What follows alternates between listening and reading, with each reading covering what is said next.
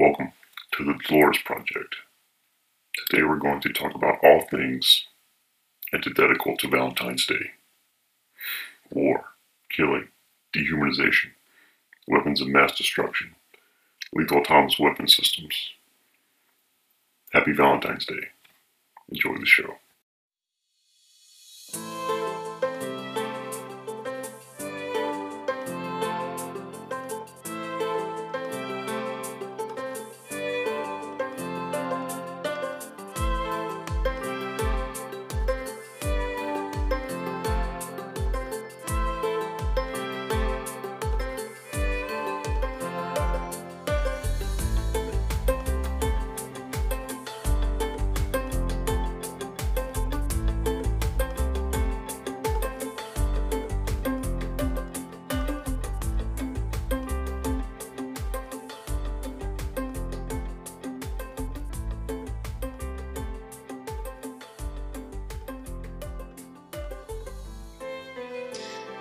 All right. Welcome back, everybody. Today I have a special guest, John Emery, all the way from Oklahoma. John, welcome. Thank you so much for having me. It's great to be here. Yeah, John and I, we've been friends on Twitter for a while, and just very excited to have you here, man, and just talk about some different things in just war theory, ethics of AI, warfare, autonomous systems, all those things that you're an expert on. So thanks for being here and sharing your expertise with us. So John, as we normally do, just like to ask you to share a little bit about yourself. That doesn't have to be related to pedigree, anything that you want to tell us about yourself. So I think the kind of fundamental question for those of us who study issues of war and violence is really how we came about to study that thing. And I think it's kind of a unique realm in that it's touched by every discipline, the arts, the poets, everything else focuses on war. And I think there's kind of an allure and both repellence to the issues of war, and that it gets to the extremes of the human condition, right? Both the superhuman, the inhuman, and the immensely kind of human emotion of war and conflict. And so I think that's what draws me to it. And I think why I guess, would call myself a techno-pessimist in some regards to the issues of technology and war. But, I grew up in the 9/11 era. I remember I was in middle school, not to date myself, but in middle school when 9/11 happened. And then I distinctly remember in my small hometown in Utah, seeing the beginning of the shock and awe campaign on all the TVs in the back of the Walmart in my small town outside of Salt Lake City. And so war was always kind of informative in my life, and I was always interested in it. And once I got to college at Gonzaga University, studying with the Jesuits there, really started to interrogate a lot more kind of philosophical and art history, and kind of integrating all these elements into war. And so I really come, even though I'm in a field of political science, I come at it with a kind of humanities and philosophy background that really informs my understanding of war. So I'm excited to chat with you and probe all of the technological elements of contemporary and the future of war with you today. Yeah, John, I think it's definitely a deep topic that you say, it touches on all aspects of us as humans and our concerns. And I remember that as well when 9/11 happened. I remember where I was, in which class I was in middle school, and just seeing the video play on, like, everybody turned the TVs on, and it was just strange. But that would also change the course of my life because, as you know, I fought in the Iraq War, and several of my friends did. And so, yeah, and maybe that's a good starting place for us is, in that campaign, you see a lot of similar things that we saw in the Vietnam War, like PTSD, all the moral injury, harm. And I'd like to get your perspective on that, John. And we talked about this in other places, but what about the moral cost of warfare on the individual? And what's your perspective on that? Building this big empire of war and how that's related to AI, which you can get to in a minute. But, let's just ask the hard question up front. Is it worth the moral cost to the soldier? I would say in general, no. And that's one thing that I think we tend to neglect when we talk about, jus ad bellum, or the justice in going to war, is all of the uncertainty, all of the horror that it unleashes, both on their civilians and on our soldiers. Right? When we as a political community decide to engage in war, we say that we're willing to put our soldiers at risk. Right. And one of the elements that proponents of kind of a more mechanized warfare argue for is the fact that we shouldn't put our soldiers at risk anymore because they have PTSD, and it has high economic costs as well as social costs. So if we can automate war to a certain extent, then we don't have to worry about those things. And I kind of reject that, because if you're truly willing to fight and to send soldiers to die over it, then truly it must be a quote unquote just war, right? That you have to be willing to make those sacrifices as a political community. But something that was really informative for me in my time as a graduate student at UC Irvine, I taught a few classes on ethics of war, and we had quite a few students using their GI Bill to come there from Camp Pendleton. So quite a few Marines. So I was able to interview my students anytime, and my veteran students anytime they took my classes. And some of their stories were so powerful, and it's interesting that they mirrored a lot of the same dilemmas that Michael Walzer talks about in his famous Just and Unjust Wars. That, talking about clearing out buildings in Fallujah, and they would tell me how some of their fellow soldiers would just throw grenades into houses without even actually clearing them. Yeah. That's something that Walzer cites as a lack of exercising due care in warfare.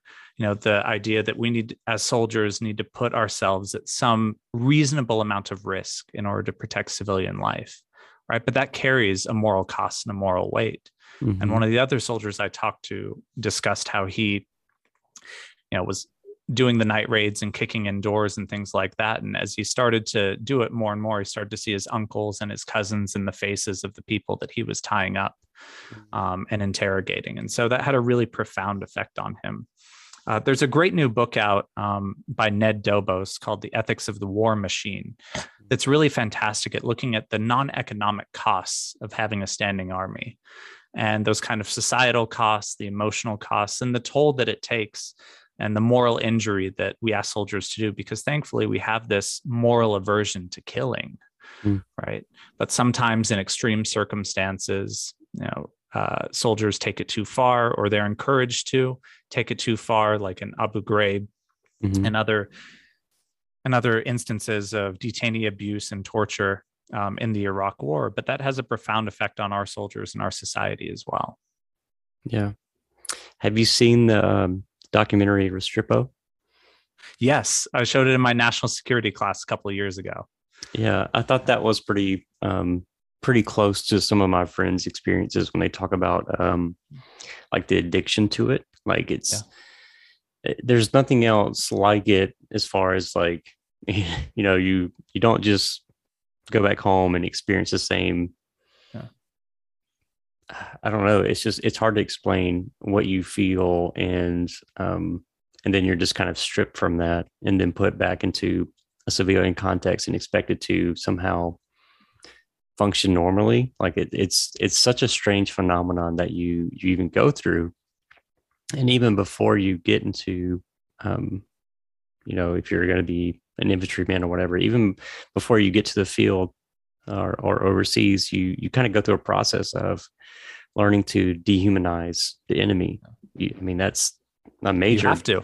It's a major piece of research, right? And Dave Grossman's book talks about that on killing. And I think even that process is psychologically harmful. Even absolutely. Even think about like what you have to do to get to a point where I might potentially have to kill somebody, and then what that does to you later on. So I think the psychology of it is just fascinating, how much research we've kind of put into it. And so, John, I've been curious to ask you this question about how much funding we are putting in the U.S. into AI, robotic warfare, all this stuff. And And what are your takes on it ethically, as places like DARPA and others are just dumping billions of dollars into these systems, but also on the back end, we receive some benefits from this AI advancement in our day to day life. And so, I wrestle with that sometimes, trying to balance. Okay, I know AI is heavily funded by the war machine, but I also see potential benefits from it. And so how do you reconcile that in your mind, John? Well, I'm going to be the bad political scientist here and say I don't have a number for you. That's Sure, the humanities sure. background. But we've been spending increasingly more and more on this type of weaponry and research into this for quite some time now. I think the one thing that's really unique about AI and that I focus on a lot in my work is the fact that it's oftentimes viewed as solving these kind of ethical and political dilemmas of warfare, right? Making war more efficient, and almost cleaner war, right? A more humane form of warfare. You heard a lot of this in the kind of early drone days that, surgical strikes and precision strikes and those type things. And that has the effect in the public of giving you this idea that war is somehow more clean, more humane, less horrific than previous acts of killing. But I push back on that a little bit. And I want to say that it doesn't necessarily absolve us of these ethical political dilemmas, but it removes us one causal step from the act of killing. And that has dangers as well, right? It has dangers in the sense that it can make war easier.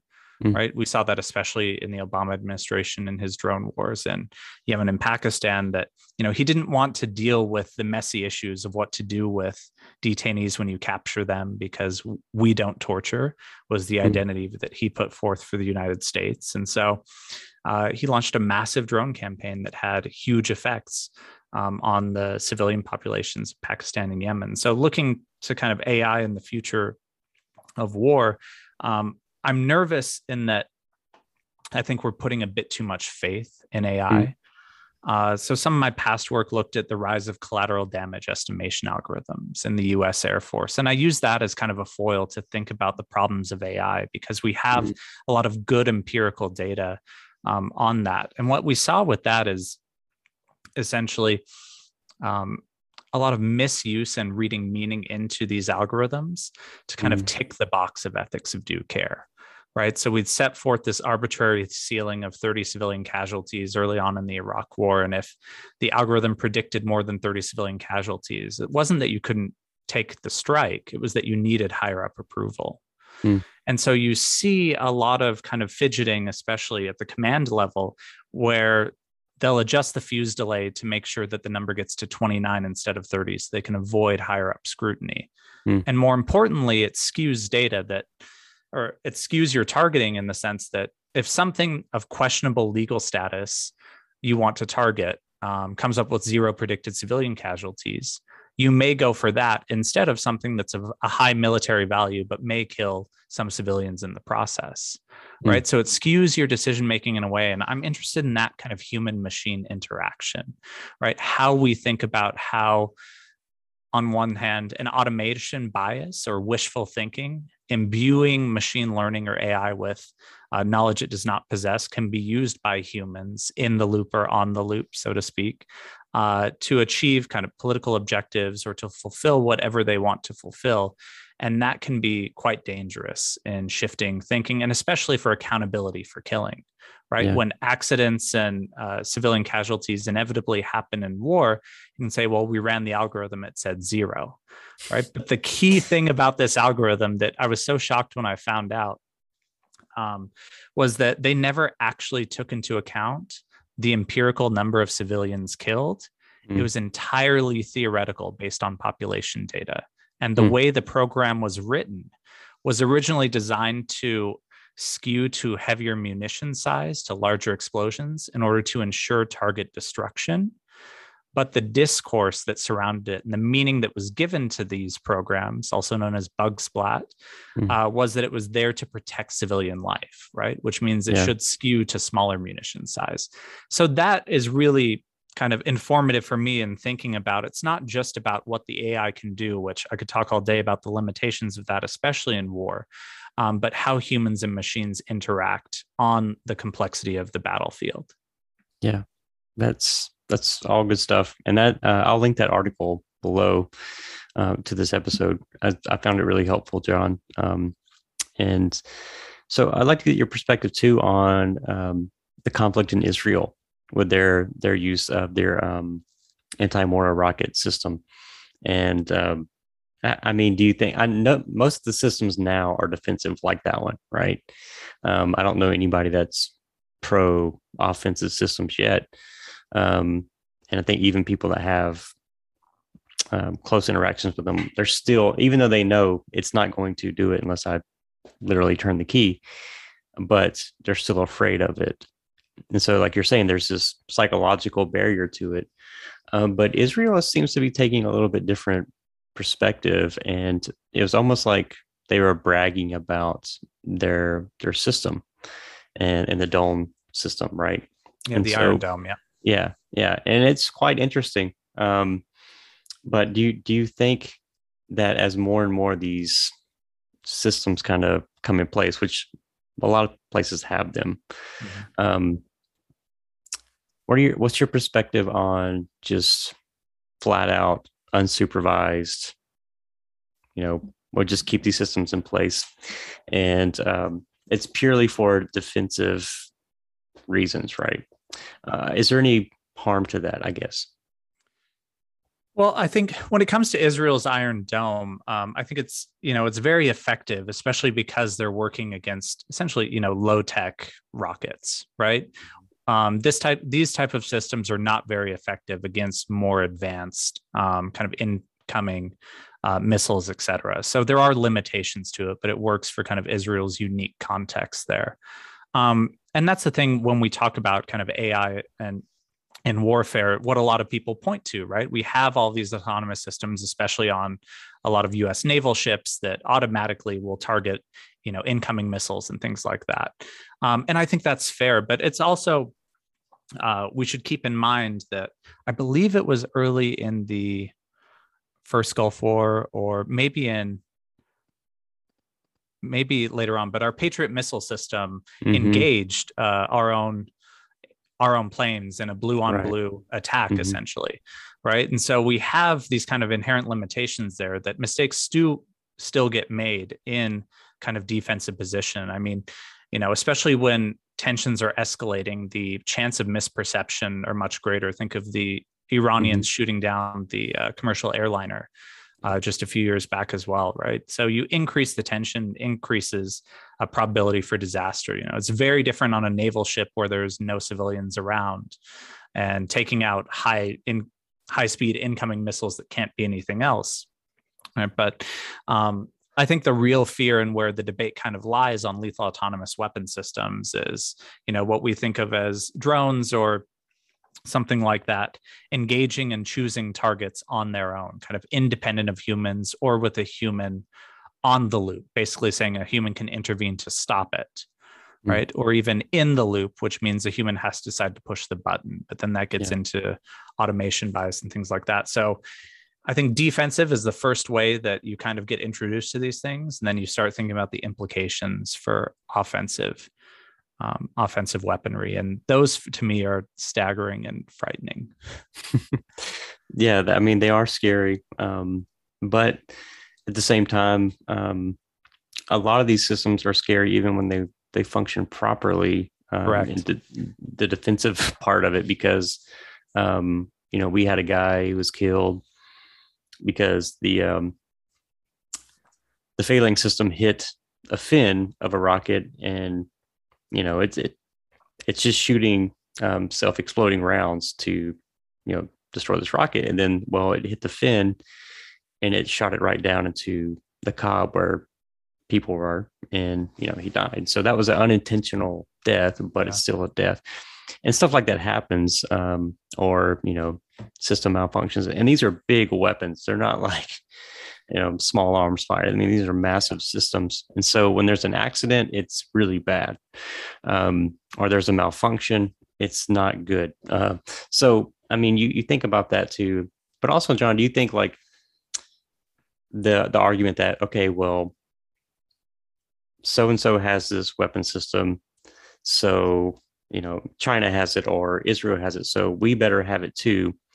Do you think that kind of gives off a rise to more development funding, maybe unnecessarily? And does that further exacerbate the problem of the war machine? Right. I mean, it leads to these kind of perpetual arms races. And I hate when people frame it, and it's very frequently done in moral terms. Well, the Chinese are doing this or the Russians are doing this, so we better do it too. That's not a moral argument, right? You can make a strategic argument for that. I still don't think it's necessarily a good one. But when they try and say, we're the good guys, therefore we're going to do it, and it's going to be more ethical than they do it, right? That's like a third grade moral argument. And I don't stand for that in my classes. My students know better than to make those kinds of arguments. But it does, it increases tensions and arms race. That's the big debate right now with the discovery of, the additional 120 Chinese nuclear silos and things like that. And them looks like they're changing their nuclear posture. And I think, I'm not going to say there's a consensus opinion, but the consensus opinion seems to be, it's not going to be a first strike or anything like that, but they don't want to be held hostage if conventional conflict escalates, especially with the United States or our allies. But also another argument for that was that, our missile defense systems have been built up so much that we've been investing so much in those that all of these countries are responding with quote unquote hypersonic missiles and things like that fly under the trajectory where our missile defense systems would be effective, right? And so even defense can spark offense in your enemies as well too. So I think you have to view those kind of on a continuum, right? Each one influences the other, and you're thinking through these dilemmas of security through that lens. But there's always going to be more justification for defense spending, right? Even in a pandemic year, even while we're winding down kind of two wars, essentially, highest defense budgets you've ever seen in the United States, right? And part of that is just, the kind of, I'll say, evil genius of defense contractors, in the sense that many of them, they put manufacturing and production in every congressional district in the country, so they can go to Congress people and say, it's jobs in your district. And this can have the sinister effect sometimes of, military commanders saying, we don't want any more of these tanks. And then Congress going ahead and funding, thousands of more of that because they're building it in their factories in their district. Right. So the war machine in that sense continues to run because it's become extremely profitable. Right. And there's always reasons to be scared. Right. And I think that, China's new developments, people are capitalizing that for nuclear modernization, for increased defense spending on those elements, that, there's always going to be enemies out there that can justify an insane defense budget. But you also have to look at the domestic front too, and how people within your community are suffering at that expense. Yeah, there's a quote in Ned's book. I think it's Eisenhower, I believe, talking about, every dollar we spend on this machine, the war machine, is a dollar we can't spend towards, schools and resources for that in education. And I think that's very true. But I guess my one pushback would be, how many jobs does the Department of Defense actually create within the United States? And what would it look like if we completely shut all that down? Ideally, let's just say we shut it all down. What does that do to the economy? What does that do to, the everyday people who are depending upon those contracts to have a living? Yeah, right. It's this kind of weird thing, especially in the United States, that, I use the comparison of kind of jails and prisons, right? It used to be not in my backyard, and now it's, hey, we want prisons in our backyard, so we have the jobs, right? It's not a good thing, either morally or otherwise, that we have, one of the largest prison populations in the world, right? And same thing for the defense industry, right? There's, just because it provides a lot of jobs, I think you could definitely have a just transition away from those jobs as well. And it's, there's if we could take all of the money that we pour into defense and engineering and even just take a fraction of that and work on issues like climate change or the environment or something like that, I think we would be in a far better place and everyone would benefit from it. Oh, absolutely. I agree. I just good pushback though. I appreciate it. No, that's kind of, I'm with you, John. It's just it's one of those things you think about when so many people in my circles and around here, it's like those contracts are important. And of course. And I think it's too, is we don't want to really think about the underbelly of where that money comes from, what it's going to, and even with the debacle in Afghanistan, the fallout from that is so much more than just a poorly executed withdrawal, but the implications on the Pakistanis and others, and how that relates to China. It's all connected, and the connections that and relationships that we were trying to build, et cetera. Right. And so it's complex, man. It's really complex. And so, John, I think, could we ever exist without a military force? Do you think that's even a possibility? Like, will we ever give up that addiction? No. I mean, easy answer. No. I mean, some countries can and do, right? But I don't think the US ever will. Or necessarily should. I mean, you still need the military, even a bare bones military for defense. Right. And it's something that I constantly grapple with too, like taken to its logical end. Would I support something like that? And, Ned's book pushed me the furthest that I've ever been pushed in that direction, looking at all of the societal costs of having a standing military and things like that too. But you also have to allow for the unpredictable and the kind of, I'll say, even go as far to say like the evils of international politics at times. Yes. Mm-hmm. Right. That you don't necessarily want to be held hostage in theoretical situations in the future, right? So as much as there are huge costs to the war machine, I feel like if we could just cut those costs in half, it would be a victory, right? And it would be hundreds of billions of dollars that we could allocate elsewhere. But I guess that's the optimist in me. do you think so there's some people like Andrew Yang who believes that certain automation and stuff and taxation of tech companies could actually lead to a drive for universal basic income. So I wonder, just thinking, like, is there a way that AI might actually help kind of reduce that cost if automation of, say, like, the non-essential jobs, supply, logistics, those type of things, could AI actually reduce that cost? Could it be an answer? I mean, I think there's endless possibilities, and that's the thing. You're always going toward an unknown future, right? And what we have is hypotheticals. But I mean, you look to the past, kind of every new technology was viewed with skepticism. I mean, you no longer have the operators working in the room, plugging in phones to all different things to connect you elsewhere, right? And we view that as a good thing and as progress, right? It's going to open up as many new possibilities as it does close down too. But I think the kind of moral obligation then on the US, I mean, even short of universal basic income, is to have things like free public colleges or free community college, at least, so that you can have that opportunity to retrain and reskill yourself for the problems of the 21st century. And, when it comes to universal basic income, the more I look at it, I say it theoretically could be inherently conservative, right? If you eliminate the expensive costs of all of these various hodgepodge programs and all of the overhead for all of those things, if you get rid of all that and then just put the money in people's hands, right? There's a kind of very good logic to that, and it trusts people as human agents, to make decisions rather than this kind of infantilizing can only be used on these foods for these certain things, right? That kind of has a lack of faith in people and in humanity.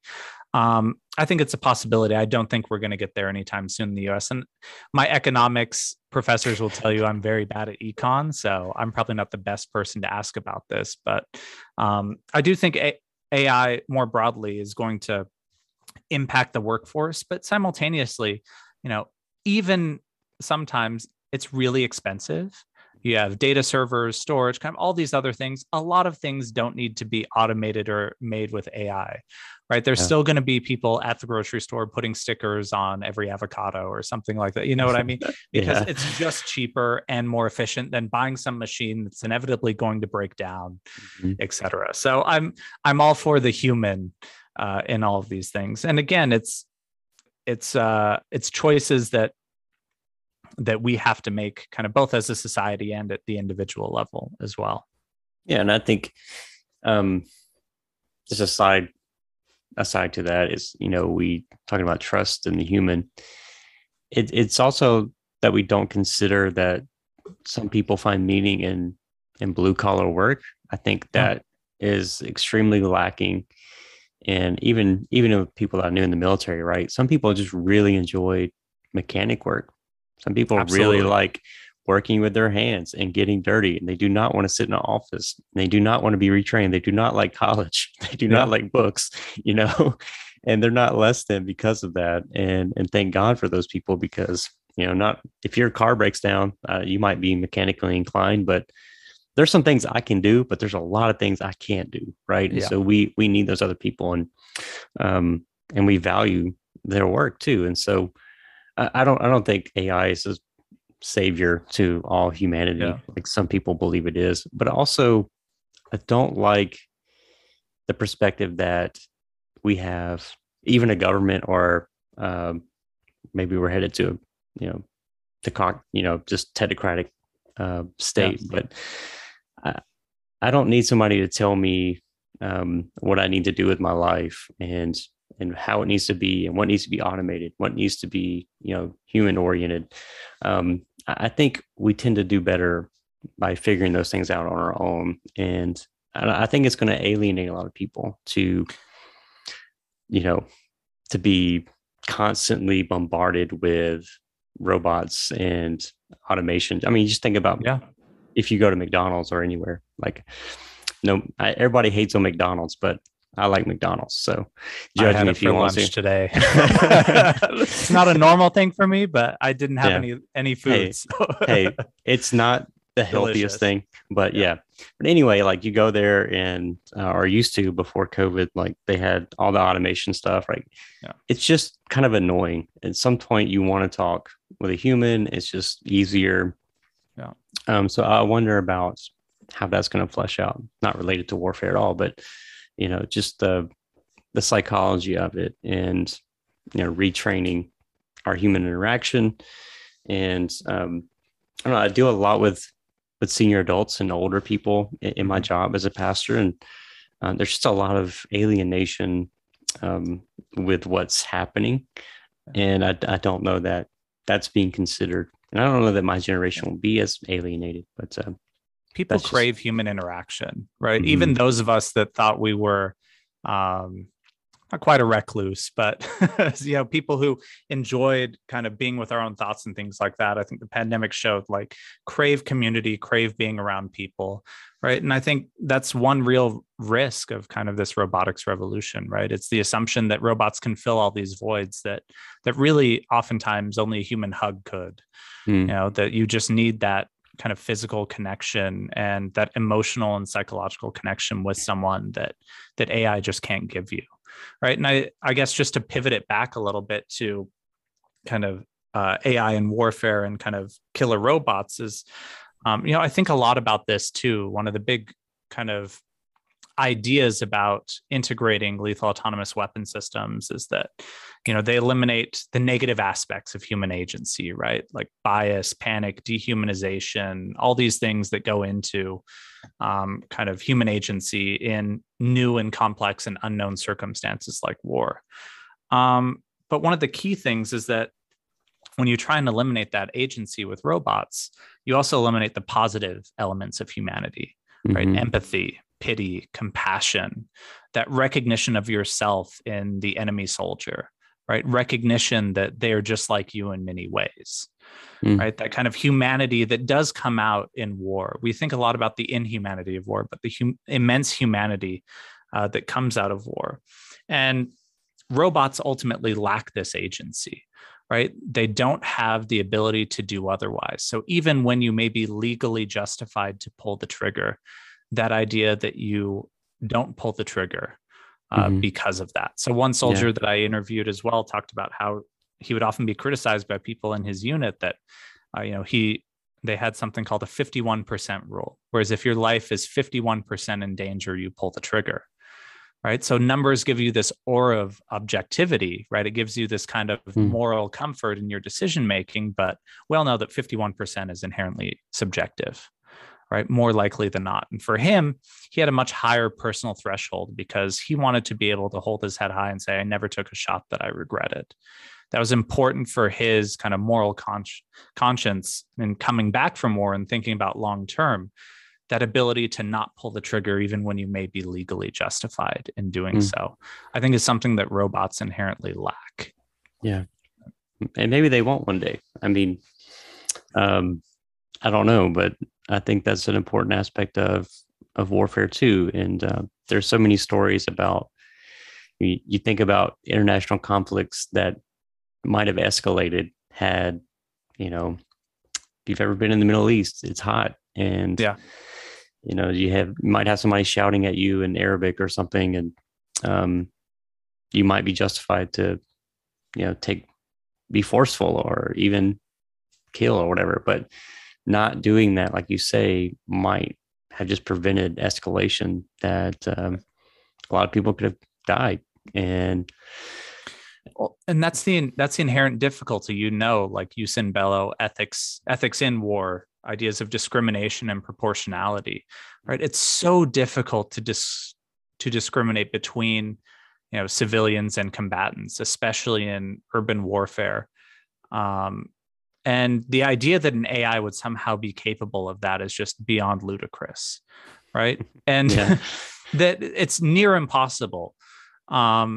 And yet we still use it as a useful tool for thinking about the kind of ethics and laws of war, and the idea of proportionality as well, right? That your response needs to be proportionate to the military objectives you're trying to achieve, right? So in some cases, when something's of a high military value, you may accept some civilian casualties and even casualties of your own soldiers if it's a high enough value target. Right. But the key is that these are highly, highly context dependent. Right. There's no kind of objective criteria because this is based on constantly moving political and military objectives that are evolving throughout a conflict. Right. And the idea that you could train AI to kind of objectively make these decisions when the goalposts are kind of constantly moving and changing and evolving, you just can't do it. It's going to be based off of whatever training data you feed it, which may or may not be good. Right. We see this problem all the time with predictive policing. They base all of their algorithms off of, past crime, but everything we know about policing is it's highly racialized, it's highly racist, and it just perpetuates these inequalities in a lot of ways. So just because you're using real world data doesn't mean that data was good to begin with, or what a robot should be doing morally. Right. Yeah. And so I wonder, and I don't know that you would know this, John, but how do you train better or make better data sets? I mean, to me, it just seems impossible that you would actually, like you say, ever get to a place where you have an effective data set to say, okay, because like you say, the enemy in modern warfare, it's impossible to determine who's combatant, who's a civilian. And they change and adapt, right? Right. If they change their uniform, if they put on a face mask, if they, all these different factors, if there's a school bus or a bus full of people and there's a child on the bus, does it engage the enemy or not? There's just all these things to think about. And warfare is so complicated and murky. Yeah. And all the nitty gritty aspects of it, it's so much more than, you've got these rules of engagement, the Geneva Convention. Yeah. But I mean, there's no clear cut black or white approach to any situation that you may face. I mean, somebody comes to the front gate with a small child and, you always have your weapon on you, but you don't have medical stuff on you. So, I mean, it's like, that's your focus and mentality, but there's things you need to be prepared for. Like you might have to help somebody who just tried to kill you, the other day, Yeah. and there are political reasons behind that. And so I don't know. I think if we ever unleash AI and robots in warfare like we are projected to do, there's almost got to be like this deep psychological empathy training that they would have to go through. I don't know that it's possible, but I mean, they're going to have to see it as closely as a human can see. Okay, maybe I shouldn't pull the trigger. Right. Yeah, and that's kind of my big fear too, is that, right now the official DoD policy is that we always have a human in the loop, right? And there are real benefits to that, but there are real costs to that as well, Mm-hmm. too. So the benefit is that you have still humans making decision and using, if you use it within its limitations, recognizing that it is a tool amongst other tools that you have to help aid in decision making. I think it can be very useful. Like, a lot of our soldiers, especially in the Air Force too, are using very outdated algorithms and tools and things like this that really don't help you make decisions, right? But simultaneously, there can begin to be this real kind of automation bias, right? And the attraction of kind of having these kind of black box algorithms, that's why there's this big kind of push for explainable AI or something like that, black box algorithms can actually promote an automation bias. There's this assumption that machine driven software enabled systems are going to offer better results than human judgment, right? Which in some cases they may, but in some cases, depending on the data that it's trained on, may offer you very, very poor analysis. And that's one of the things that in some of the working groups that I've been a part of, thinking about AI and war, is we're scared of what we term Move 37, which comes from when AlphaGo from Google DeepMind took on Lee Sedol in the Go game. And I think it was game 2 or 3. Move 37, the AI made, was completely unpredicted and no move a human had ever made before. So much so they thought the machine was initially malfunctioning, right? But it turned out to be the winning move because this AI had played millions of iterations against itself on the Go game. It was making moves that no human had ever seen. And so the fear is, in a crisis scenario, that AI makes a move 37, which is, say, something that we could have never predicted that it would do. Say it shoots down, like, for example, a Chinese fighter jet, right? Our AI-enabled weapons shoot down a Chinese fighter jet. And China is going to assume positive intent from us, that we intended to do this to escalate the conflict, right? And they may or may not believe us when we say it was accidental, right? And so you can see how easily the conflict spiral could roll out of control by something as simple as, an AI targeting what is a legally legitimate target, but something that none of us actually wanted to target in that moment, right? And that's the kind of worry that I have about the efficient ordering of warfare in general, right? It's not about just making it as efficient as possible, that somehow making it more scientific or technological will somehow reduce the uncertainties of war and make it more predictable and winnable. But instead, we have to think about some of these moments to avoid crisis escalation, or for real ethical deliberation, even in war, that these are meaningful inefficiencies, right? Sometimes things like democracy, even, these are meaningful inefficiencies for people to have time to deliberate and think through these problems. And I fear that if we just focus on the efficient ordering of warfare and making it as fast as possible, that we lose a lot of this space for moral deliberation, for deliberation about the ethics of war and what we value as a society more generally. Yeah, John, I appreciate that. I do, and I think too, just as a nation, we're in a crisis. We really need to rethink our views of just war, and Absolutely. I don't know, we need more scholars like yourself who kind of give an even-handed perspective of it, that there is a high, not just financial cost, but moral cost to what we're doing. And yes, it's, in some ways we understand the necessity of it, right? And you fight violence with violence. I understand that, but in some ways, with the AI arms race, we've, I think, perhaps have crossed some thresholds that we shouldn't have crossed. And China's statement about wanting to lead by 2025, which I'm not sure where they are with that, but I don't know what that will beget, and what that will lead to.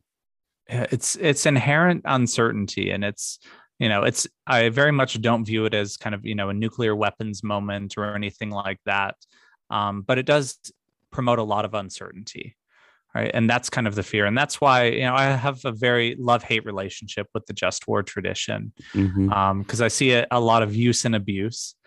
With the rise of just war language, for the wars in Iraq and Afghanistan and kind of beyond as well. Obama was famous for adopting a lot of just war language. But I also view myself and some of us that are more critical that work within the tradition really use it as a language to engage in policymakers in a way that others that kind of critique from the outside aren't able to. Right. Yeah. When you talk about jus ad bellum, jus in bello, you can engage with military commanders and officials and things like that, as well as policymakers in the military realm. And they are taking, ethics of war seriously and the laws of armed conflict, even if we fall short at times. So I think engaging in that language and using it as kind of a form of imminent critique, I think is a powerful way to hopefully shift the needle away from war a little bit, because I do believe, some wars are justified and Sure. some wars should be fought. But I think we really need to take a step back and think that once we engage in war and let loose the dogs of war, we have to think about all of the massive consequences that come from it, from refugee crises to inevitable, civil wars that arise, et cetera. It's not just, our immediate kinetic effects. It's all the second, third, and fourth order consequences that we bring to the fore. Yeah, absolutely. And lots of conflicts people will never ever see. Yeah. Well, John, thanks so much for your time. Tell us where we could find you, books that you're working on, anything you'd like to share with us. Sure. So my website is www.emery, Emery, John, JOHNR.com. And currently I'm working on a few projects. My most recent article came out in Texas National Security Review. It's called Moral Choices Without Moral Language. And I look at 1950s wargaming at the Rand Corporation. So looking at how they thought about the advent of nuclear weapons and the role of emotion in decision-making for early war games. So thinking about the unknown futures of war in the past as lessons for the present about what the technological revolution will bring for us today. Wow. And I'll make sure that I'll link that below as well, John. Thanks so much, Joshua. It's been a real pleasure. Yeah, you too. Thanks, John. Thanks. Thanks so much, everyone, for listening. I hope you enjoyed it. Make sure to follow me on Twitter and on my website for all the projects that are going on, joshuaksmith.org. I really appreciated this project and the time that each scholar gave. So I'll see you soon, and we'll be back with more scholars and more jokes and thoughts about robots. Take care.